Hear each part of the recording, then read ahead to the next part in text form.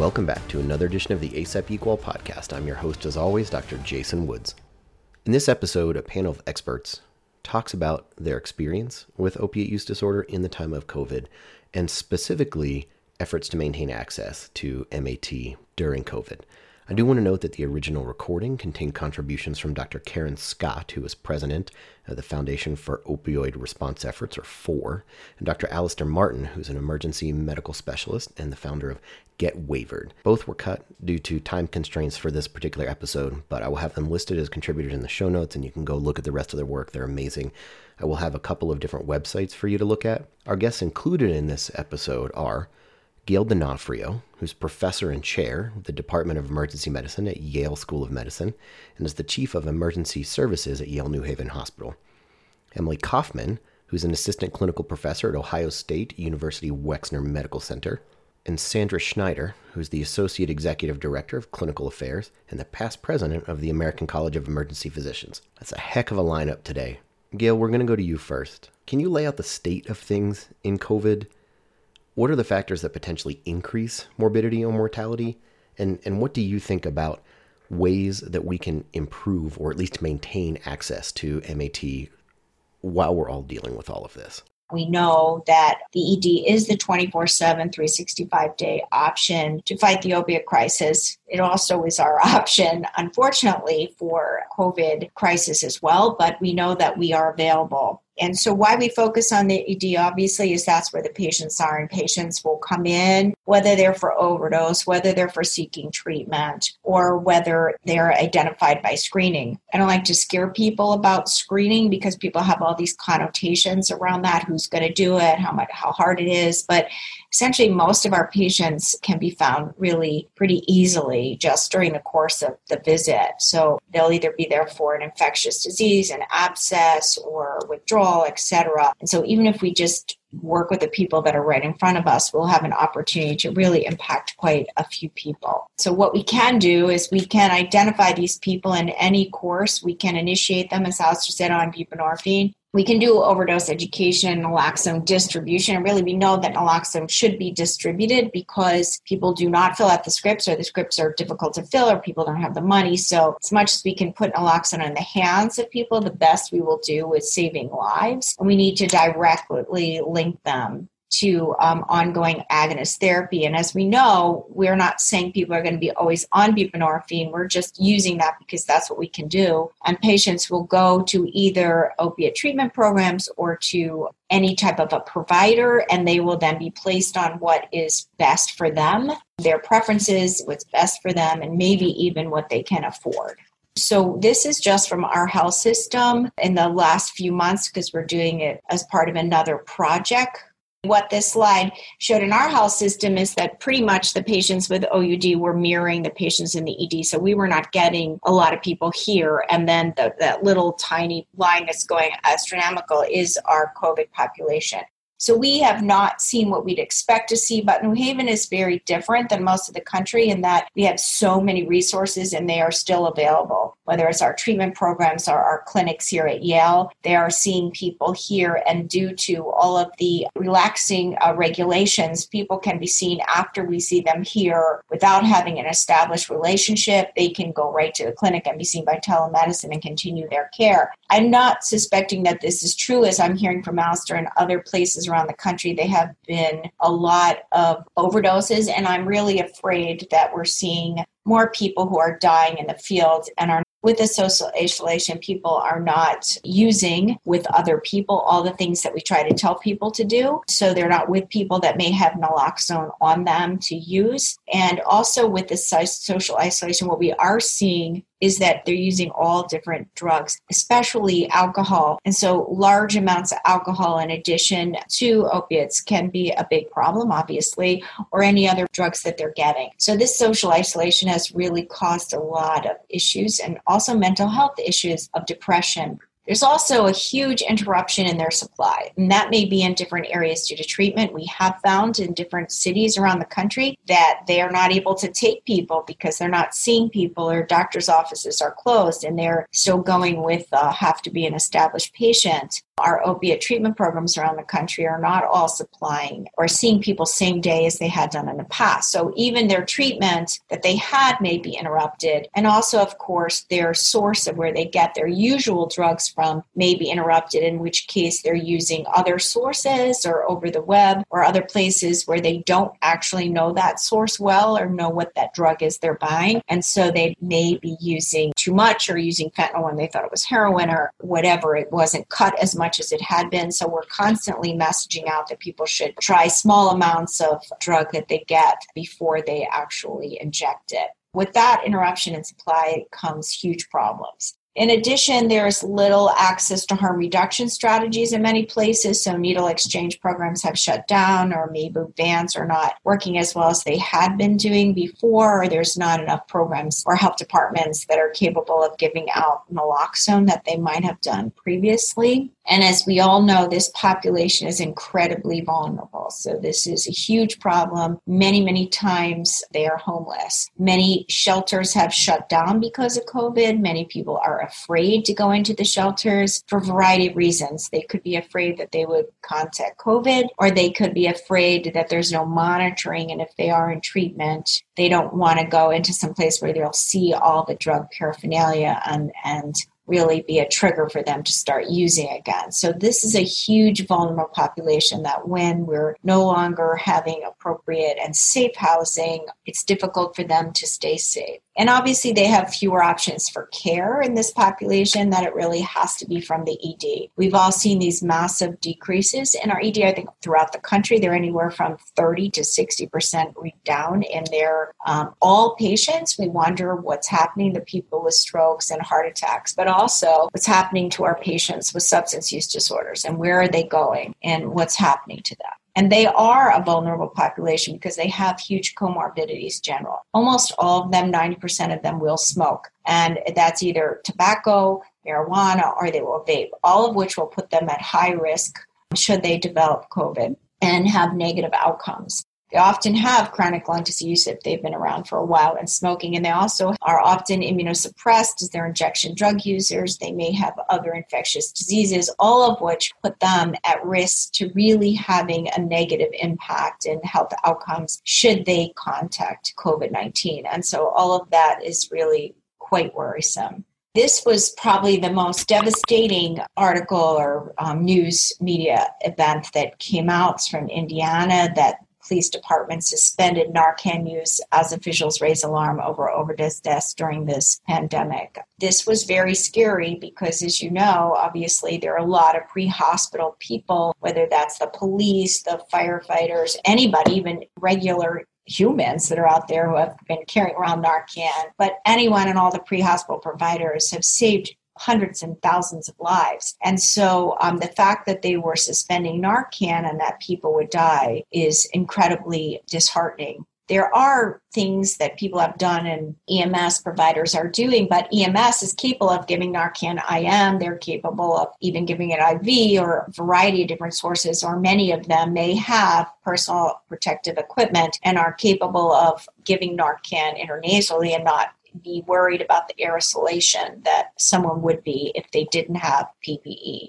So many of them are adapting to it, but this is very worrisome. It's also, as I'm sure that all of you in the community is finding, that people are not resuscitating everyone in the field. And the reason for that is because we know that the outcomes for people with COVID who are in full cardiac arrest are really pretty dismal. However, remember that there are still many people out there who have opiate use disorder and are young or any age and really just needed the Narcan and they would survive. So this is really worrisome, and I hope wherever everybody is, they're asking their police departments and first responders what are they doing and making sure they get the appropriate PPE if they need it, and not just letting lots of people die. I suspect that we are going to see this increase in deaths states by state, because I don't even think we're seeing these people in the ED, that they are really just stopping resuscitation events at the scene. So we know that really our success of improving the health of the public really,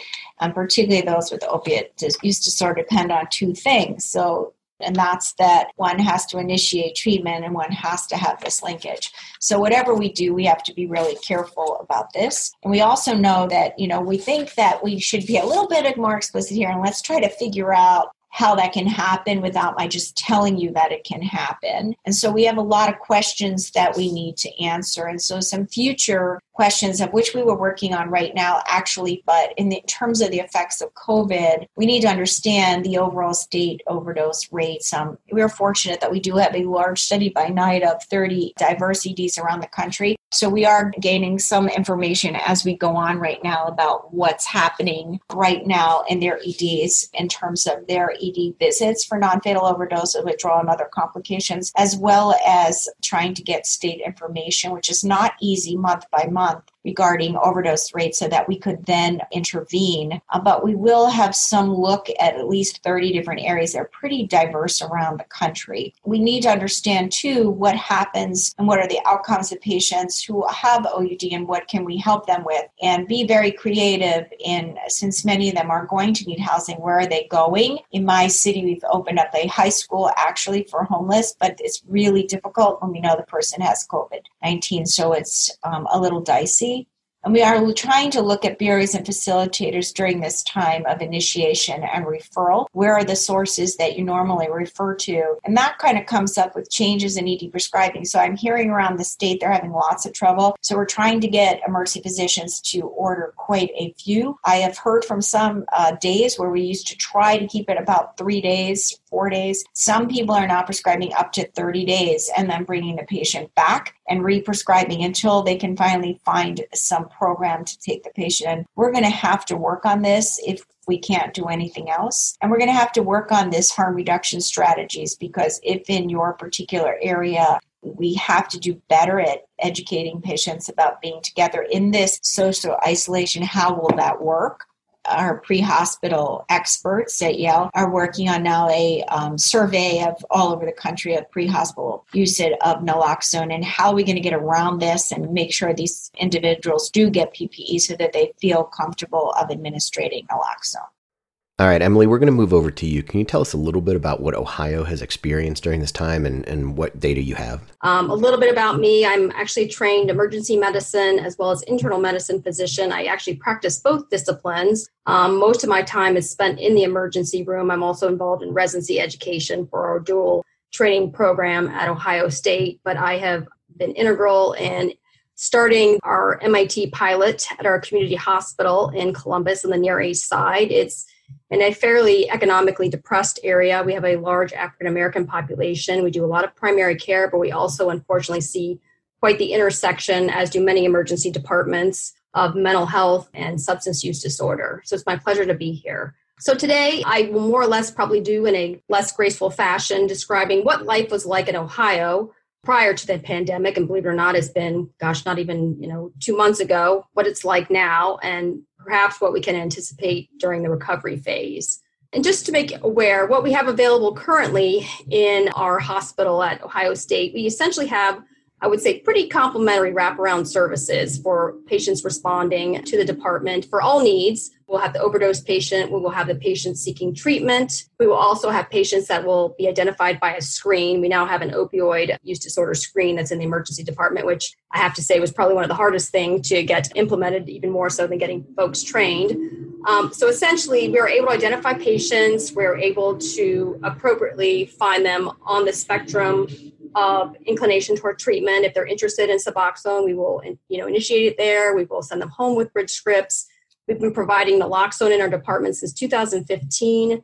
We've been doing fentanyl test strips since it's not quite been a year, but we have a big need for fentanyl test strips. We are not doing syringe exchange yet. We're hoping that's coming.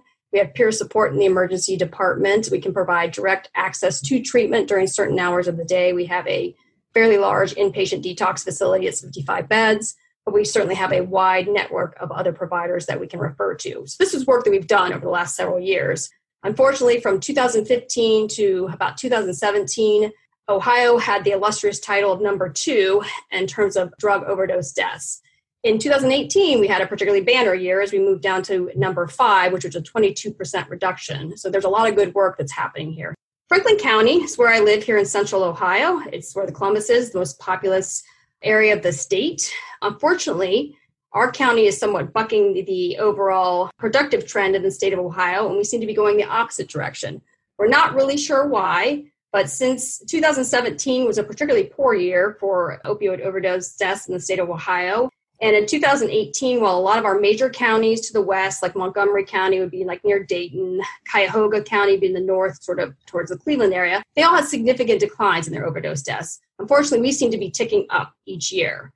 And so much so that in 2019, our coroner actually released our data. It showed that we had already increased 14% from 2018 to close to 600 deaths, and that's just in our county. And most of those were fentanyl, as I mentioned before, a lot of increase in cocaine-related deaths, and unfortunately a big uptick in African-American deaths. And I think we mentioned a little bit earlier about the regulatory changes, which have obviously made it more lenient for treating patients with medication for opioid use disorder. In the state of Ohio specifically, they have not been lenient about extending the length of the prescription, because our hope was if I could see these patients, we could get them a longer script, and the hope was to go up to 30 days. Unfortunately, though, we still are at a 14-day limit for at least folks who are early in recovery, meaning they are within the first 90 days of treatment. There are other states, like Dr. D'Onofrio was mentioned, that have gone up to 30 days. Unfortunately, that has not been relaxed in the state of Ohio, but then again, I have not been seeing those patients in the department to even provide that as an opportunity. So in the last 4 weeks, our coroner does report these overdose death surges. She puts them on social media. They're not completely accurate. I think they're a little bit of an underestimate because she puts the full summaries out on a quarterly basis. But essentially, we've had a little over 30 deaths in the last 4 weekends. And she actually puts a posting to please check on your loved ones. You know, we can't forget about this in the ongoing COVID pandemic. Nobody's talking about this. We need to know where these folks are. We need to get them naloxone. There was actually a concern with our local police department, much like what Dr. D'Onofrio was mentioning in Indiana. Columbus police were, for a brief time, instructed, due to fear of aerosolization of the coronavirus, to essentially, to a certain degree, withhold treatment until they could activate EMS. And I think that's been clarified now, and they've been provided with appropriate PPE and technique. But when this first started, that was shocking for many of us. And EMS was specifically instructed prior to obtaining, their own PPE and their N100 masks, what they use to, use naloxone intramuscularly or potentially IV. But oftentimes they'll still give it by MAD device because most of them are wearing these N100 masks anyway. But they've seen a decrease in number of EMS runs, a decreased number of transfers, but yet the death toll is going the wrong direction. So I think we're all sort of trying to anticipate, is there going to be this surge? Not a surge in the sense that New York is currently experiencing, but in terms of patient volumes. Because clearly we have not seen the folks with chronic illnesses for many weeks now. And I worked a shift, I guess it was about a week ago, it was on a Monday. We were understaffed and there was high acuity and high volume.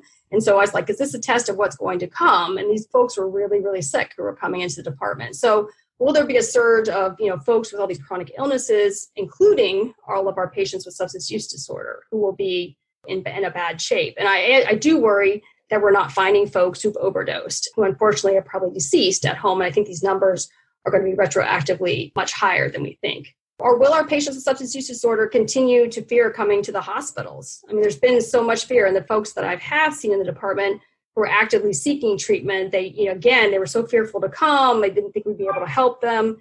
How do we get this messaging out to them? What will our treatment center access look like? Will we have enough beds? Do we need a surge plan for those as well? Even though they've been open as of late, what does it look like on the other side? And in terms of solutions, things that we're looking to, or we're reaching out to as many community partners as possible. There's discussion of bridge clinics. We don't currently have a bridge clinic at our site. We will have one, unfortunately, within the next year, but looking within community partners to have some type of bridge clinic where these folks can be immediately seen. How do we get the word out to folks in the community that we are open, we are available for help? And then even just including these wraparound services on hospital property. A sister hospital up north, Metro Health in Cleveland, they actually, as the pandemic hit, they were already in the process of sort of getting an RV ready to go. And they actually have an RV on their hospital property, but aside from the ED, where it's staffed by a nurse practitioner, and it's essentially doing MAT prescribing. They don't actually dose yet. They weren't able to get that all in place, but they do, Narcan, fentanyl test strips, syringe exchange. They can do testing to a certain degree, peer support, and linkage. So I think we have to be flexible. We're trying to work out to go out with our EMS providers and provide as many services as we can in the field, including MAT, for those who are too fearful to come with us. All right, and last up, Sandra, we're going to move on to you. What resources does ACEP have, and what programs might be available to help individual practitioners and institutions address OUD in the current climate? We have this dual obligation. We have an obligation not to introduce opioids to people who have not had them, and then an obligation to treat patients who have developed opioid use disorders. So looking at the first problem, we have been talking about how to address acute pain. Rather than reflexly going to opioids, we've been looking at alternatives to opioids for people with kidney stones or headaches or other types of conditions where we previously would have just jumped to opioids and potentially exposed those people. So we went from that to really talking about, could we do some type of an accreditation program? And this is a brand new program where hospitals can actually say that they want to do something about the opioid crisis in the country. We have 3 levels of accreditation. The lowest level is basically just saying you're going to do things to reduce the number of opioids that you prescribe, and you're going to take better care of your patients doing it. You're going to address their pain, but not with opioids. And the highest level is really those that then have a very robust opioid use disorder system of care where patients are started on treatment in the emergency department, where doctors are waivered, and then there is a warm handoff to opioid treatment programs in the community. This is, again, a brand new program and a chance for hospitals to really say that they want to do something about opioid issues in their community, and they want to make it a safer community for both patients with disorders and to prevent patients from getting exposed unnecessarily. We also have a series of point-of-care tools. These are on our website, free to all, and for our members, you can get them on your phone. And this is our buprenorphine use in the ED. It's meant to very quickly answer questions about, what was that dose? Or does this patient really qualify? Or, how should I be screening this patient? So these are drop-down tools that anyone can use to help improve the care of buprenorphine. And again, this is on our website, which is very easy to remember, which is www.acep.org. The listeners will probably be able to tell that in the original recording of this, there was a number of visuals to show you these toolkits. I'm going to link to all of the toolkits in the show notes, but they're very easy to find on the ACEP website. Perhaps the most exciting thing is the SIGMA Summit. Many patients with opioid use disorders, many of their families, have come into emergency departments and have not had the best patient experience. And in a large part, that is for the emergency physicians and the emergency staff to own. This summit was absolutely incredible. It was a chance for patients to talk to the doctors and doctors to talk to the patients. And the amount of understanding that came out of this summit was absolutely incredible. People talking about their children, their own opiate use disorder. And we had a lot of federal partners and other societies there. This is all actually being made into a movie. And these resources, again, are available or will shortly be available on our website. But it's very interesting to have the conversation because these are groups of people who don't ordinarily talk to one another. And we see every patient on their worst day, and they come in realizing that we might judge them. And all of those perceptions need to be torn away so that we can see the human beings on both sides of this equation. We have a wonderful federal partners that we are working with. SAMHSA has been terrific, PCSS, and we could not do the work that we're doing without this. Again, ACEP represents 40,000 emergency physicians. Our physicians are out there on the front line for opioids. They're on the front line for COVID. We are a caring bunch, although we sometimes get very hardened, and we're trying very hard to come and do the best thing for patients with both of these problems. That's the end of our time today. I hope you found that incredibly helpful. The show notes will have a ton of links in them for the toolkits and the data and the papers that were referenced today. Definitely go check them out. I've been your host, Dr. Jason Woods. You can find the rest of the ACEP Equal series at the Academic Life and Emergency Medicine website, www.aliem.com, or earlier on in this feed. You can find me on Twitter at jwoodsmd or via email at jasonwoodsmd@gmail.com. We have a few more episodes that are all about opiate use disorder and substance use disorder and addressing different pieces of this problem that has just become increasingly difficult in the current medical climate. Thanks for listening.